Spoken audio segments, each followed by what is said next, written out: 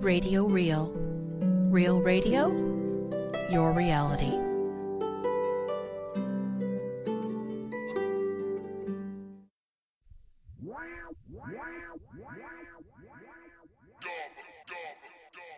Welcome to Off the Shelf, the Second Life radio show and podcast about books and the people who love them. I'm Kigia Girardi. And this is Simeon Beresford. Join us as we survey the literary scene in our virtual world.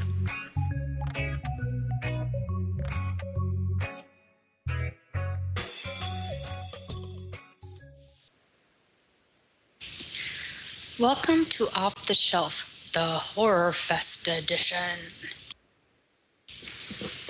Last season on Off the Shelf, we interviewed Mark Eller. Unfortunately, due to some technical difficulties, we were unable to put it out as a podcast. So we asked Mark back this season. Mark, welcome. And thank you for having me here. Last time we asked you on, it was to talk about your recently published book, Traitor. Could you tell us something about it now? Yeah, I can. Traitor's a book.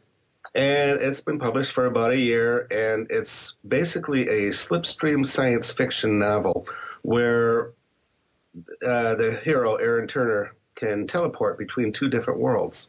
In one world, he's a cripple. In the other world, he's not a cripple, but he's still small. He's still kind of weak.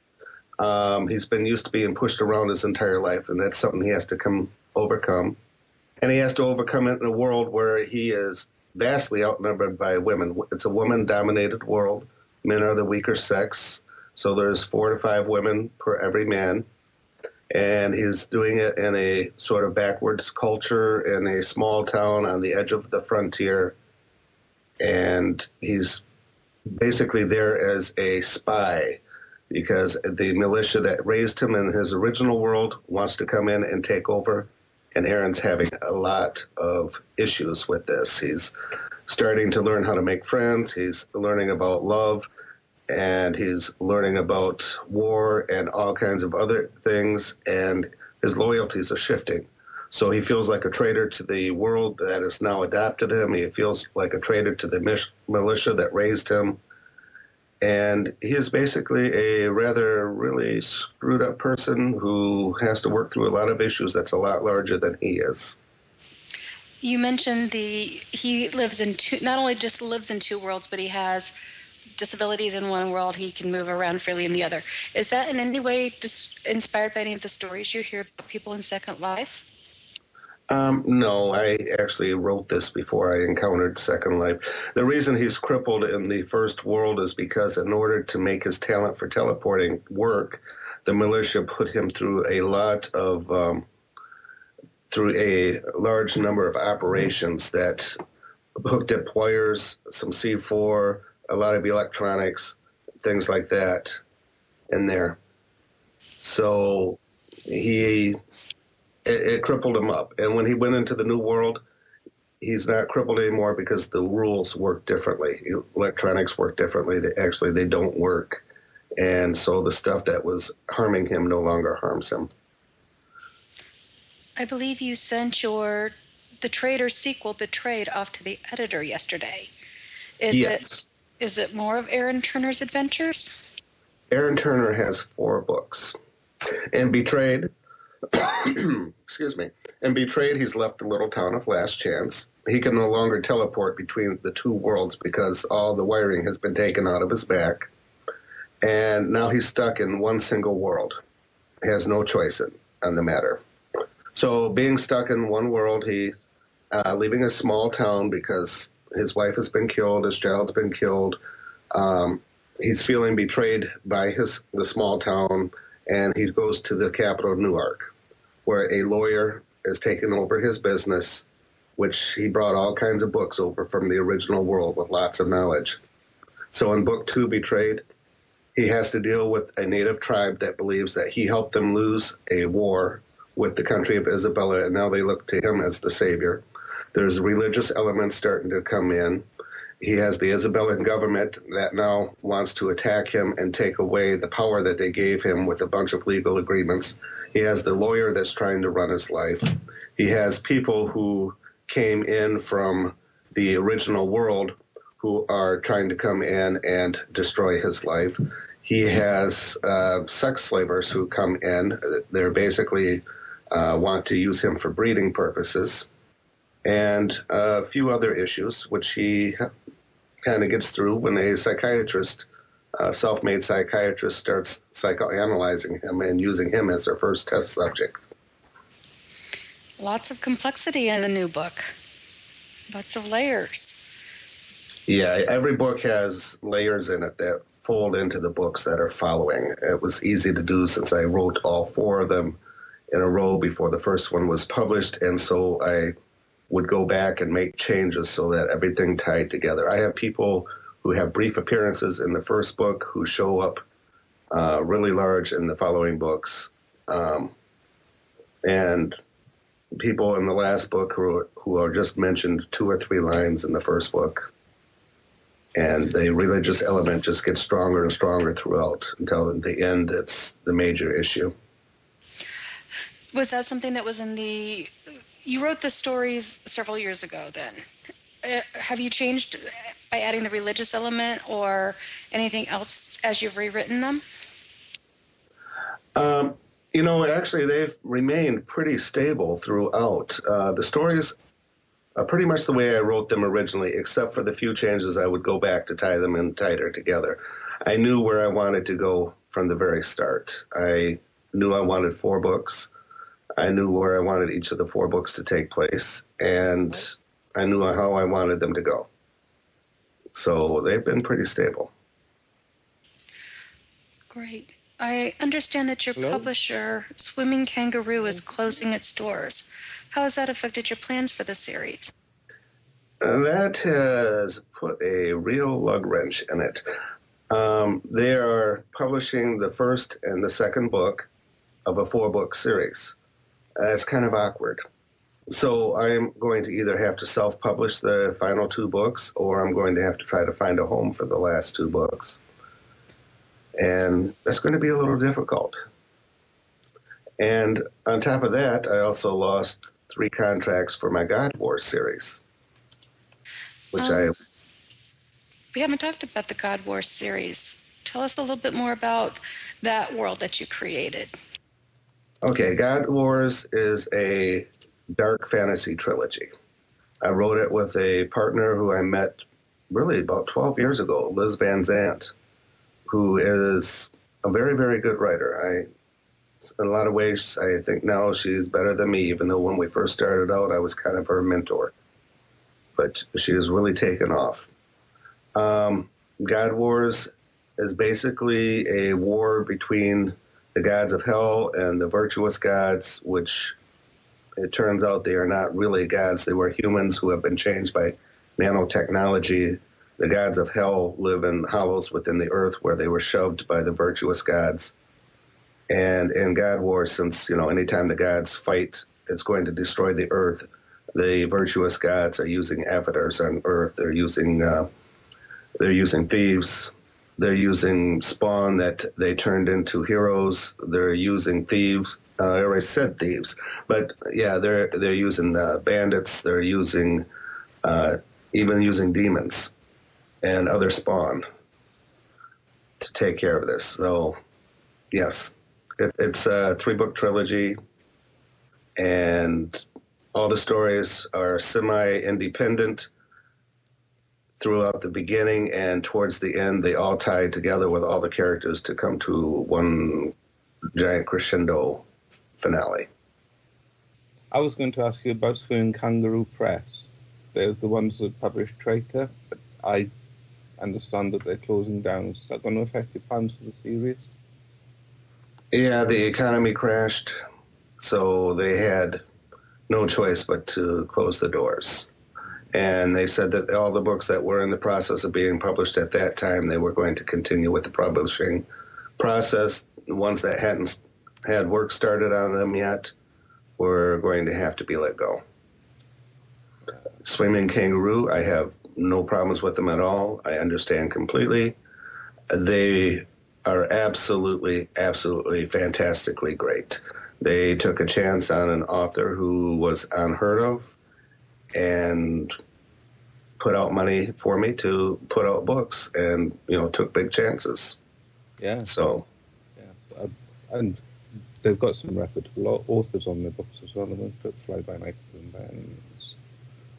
They just took risks. Yes. Which is how you get places. Oh well. But your run of bad luck continued in other ways. You were in hospital for quite a while last year. Tell us about that. We want the gory details because this is Horror Fest. Well, there I was, full of ambition, full of energy. I had just finished getting the 7-book contracts. I had just finished out putting out the Trader podcast. I had started a blog talk radio show, had all kinds of things going on, and I went on vacation to Tennessee. And while I was in Tennessee, I went ziplining.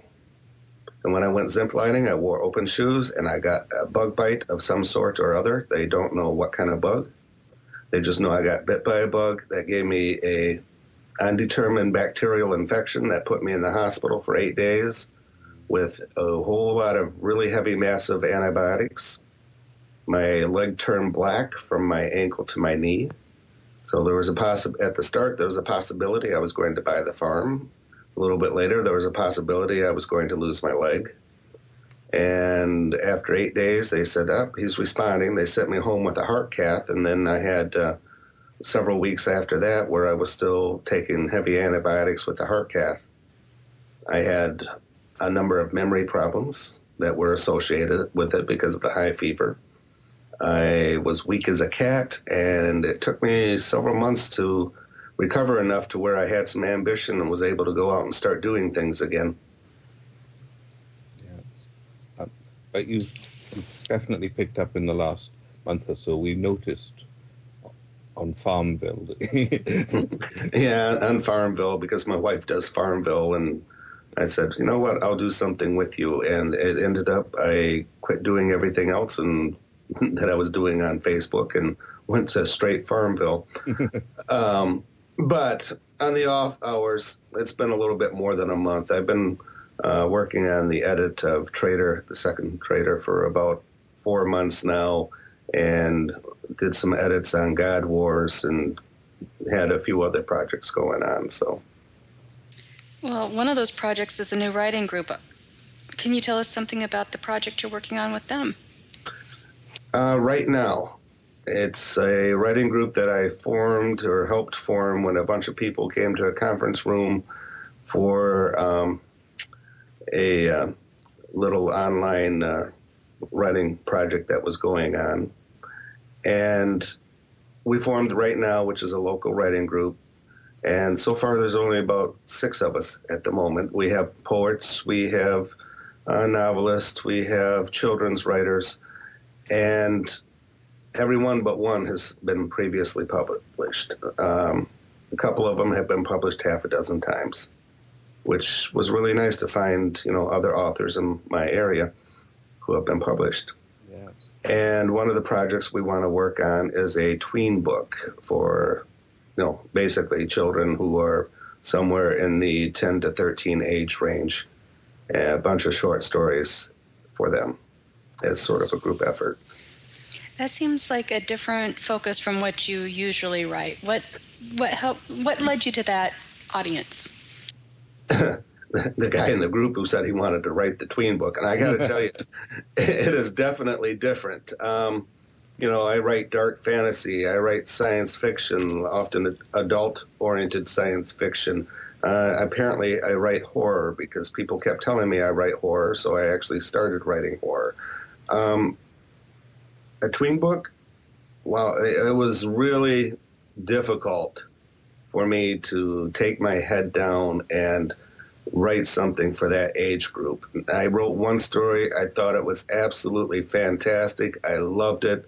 I took it up, showed it to my wife. Her face screwed up in some strange lines.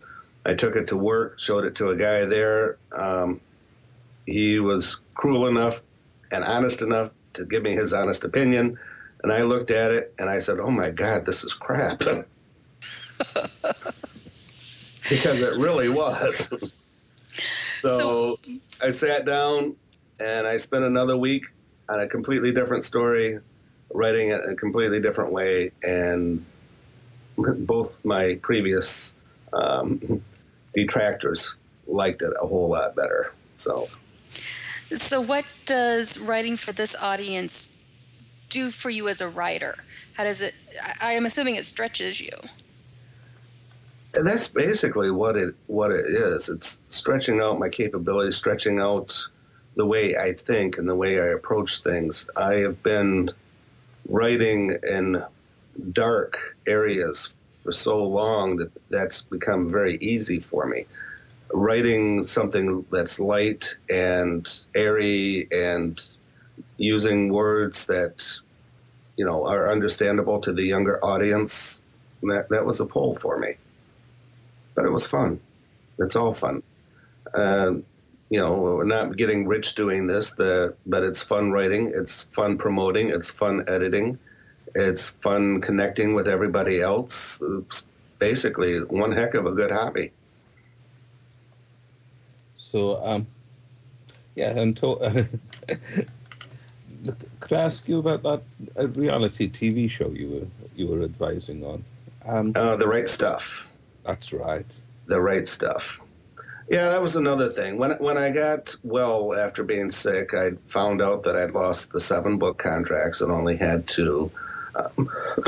Excuse me. My Blog Talk radio show went bust because for several months I was not able to attend to it, and the scheduled guest went away. And The Right Stuff lost their book publisher. It turned out that the person that they had for a book publisher was very small and could only put out 500 books every 3 months. Oh. And they did it at home on their kitchen table.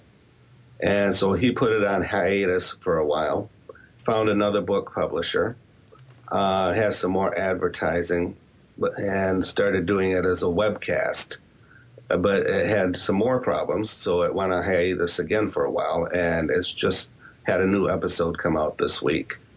He still has hopes of getting it on television, but I don't know what's going to be going on with it.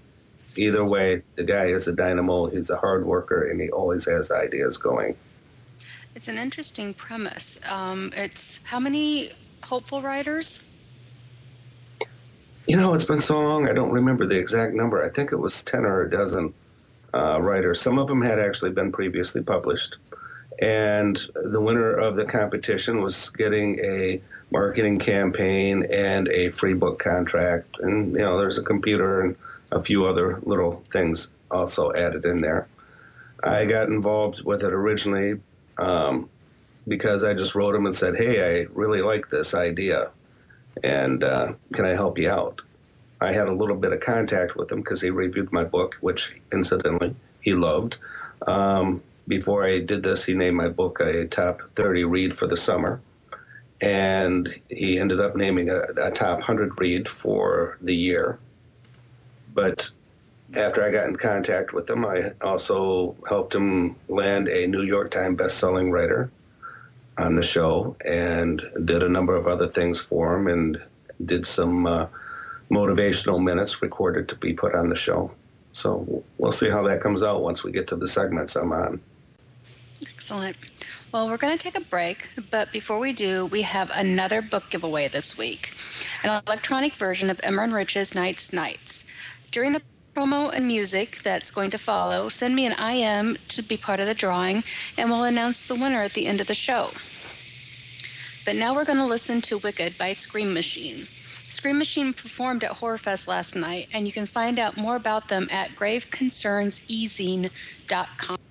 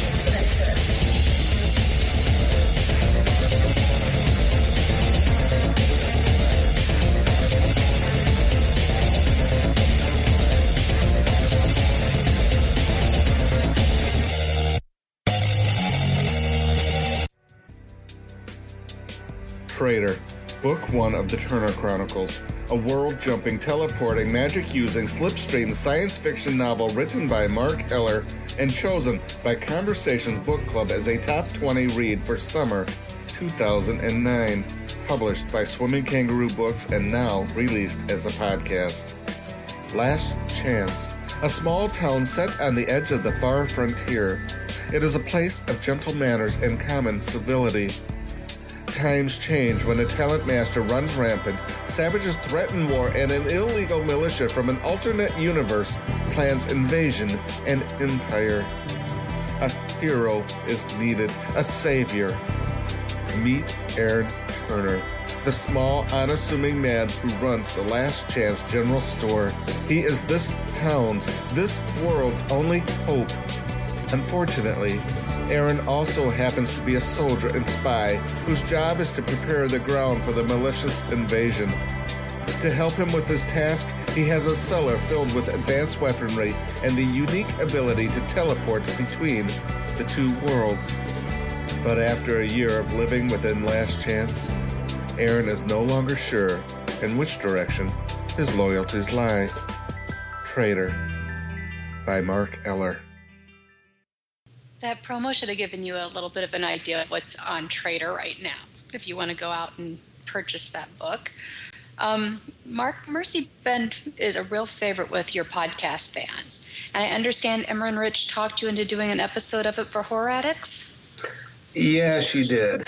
I don't know if she specifically wanted the Mercy Bend story, but she asked me to write a story with slime in it.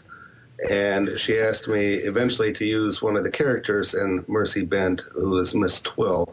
Miss Twill is perfect for slime because she is a mutable being. She can shift and change her form at will as long as she has the correct energy, which we will not go into at this point on this show. But Miss Twill and the Mercy Bend characters are mostly evil, twisted people who do mean things, and unfortunately they're the protagonists because the antagonists are even more evil and twisted and do meaner things. So like the Wraith on that one is a person who likes to steal and he likes to kill, and he gets a great deal of physical pleasure when bad things happen to bad people. When it happens to good people, it harms him. This is a psychic ability that was given to him when he was in the Mercy Bend Psychiatric Hospital being experimented on.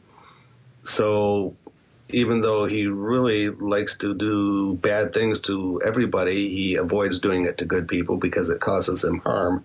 Miss Twill, originally when she was a teenager, plucked out her own eyes because she wanted to know what it felt like to be blind. And she went on from there to join up with a partner and go out and have fun killing people.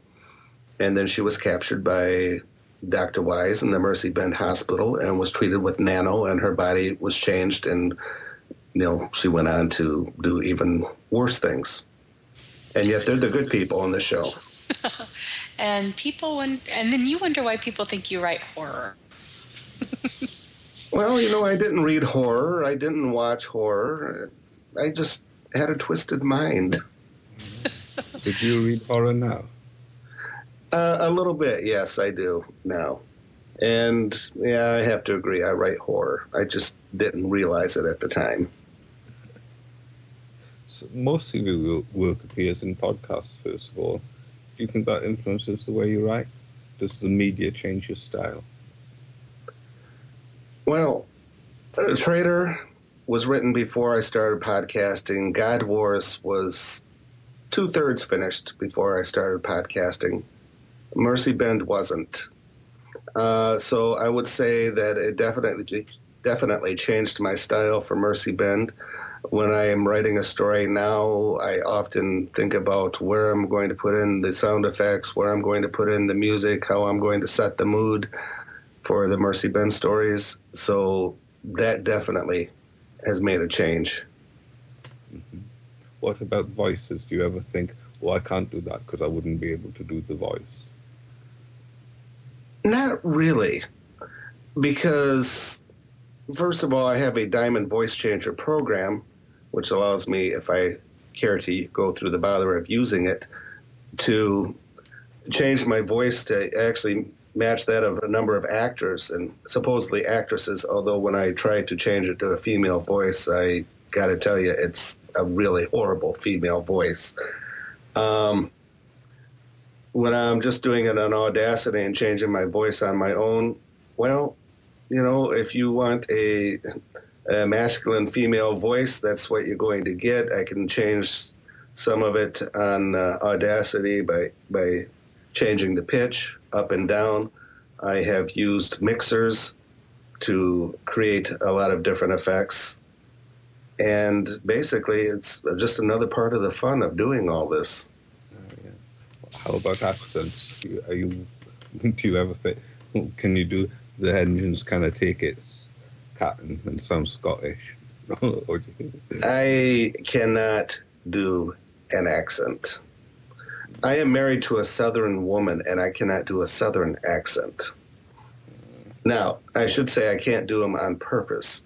If I'm in the area, if I'm around people immersed in people who are talking with accents, I will sometimes pick up their accent, but as soon as I'm home, it's gone. Any kind of accent I try to create on my own is not very good. Well, what else are you doing with Emran?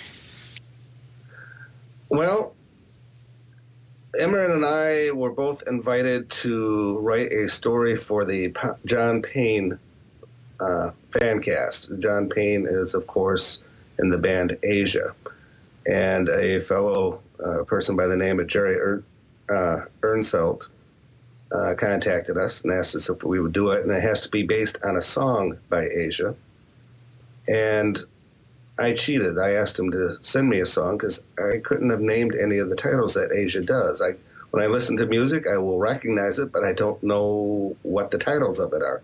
So I was sent Darkness Day, which I thought fit pretty well. And so I created a short story titled Darkness Day, which is basically at the end of the world where the moon is closing in on the Earth and is going to crash into the Earth, and a bunch of people think that they have an idea of how to put the moon back in place, which is by doing a human sacrifice to a burning god inside a bonfire. And there is a burning god there. And the human sacrifice turns out to be the protagonist of the story. And he ends up getting saved from it by a wolf who turns out to actually be Anubis, the Egyptian god, who has been shadowing him and protecting him only for the reason that the end of days was coming and Anubis wanted to dine on some truly innocent flesh, and this guy was the closest thing he had. So he wasn't letting his brother god get him. Anubis grabbed him, took him off, and dined on him on its own. Oh, that's happy. All right. Yeah, I don't write dark stuff at all. Is that going to be out in print, or is it going to be a podcast? How is it going to be available to people? It's being podcast for the John Payne fan cast. And I don't know if it's going to be in print. I never thought about submitting it. I've had several short stories that have been printed in the last couple of years, but I don't actually write short stories to submit for several years now. The ones that were published were because I was approached and asked to submit to the magazines, and so I did. But I haven't actually sought publication in short fiction for quite a while. We will link out to the podcast on the show notes so people can check it out when they have time. But before we end today's show, let's announce the winner of Nights, and that is going to Tiernan Ghost Raven. Yay! Woo-hoo.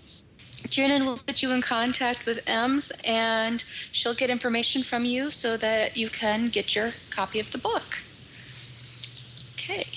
And I would like to say I heartily endorse Nights. Even though I know Imran well, I read the book, I listened to the podcast, and it's a really good read. It's a good podcast. She's very talented. She is. We listened to her, the start of her sequel last night. It's very good. Yes, I think she's improving. The second book is shaping up to be even better than the first. So, if you want to download Mark's podcast or find out more about his projects, visit his website, hellholetavern.com. I'm sure he'd appreciate it if you bought his books while you're there. Mark, thank you for being our guest. Thank you for having me on. We'll see you all next week.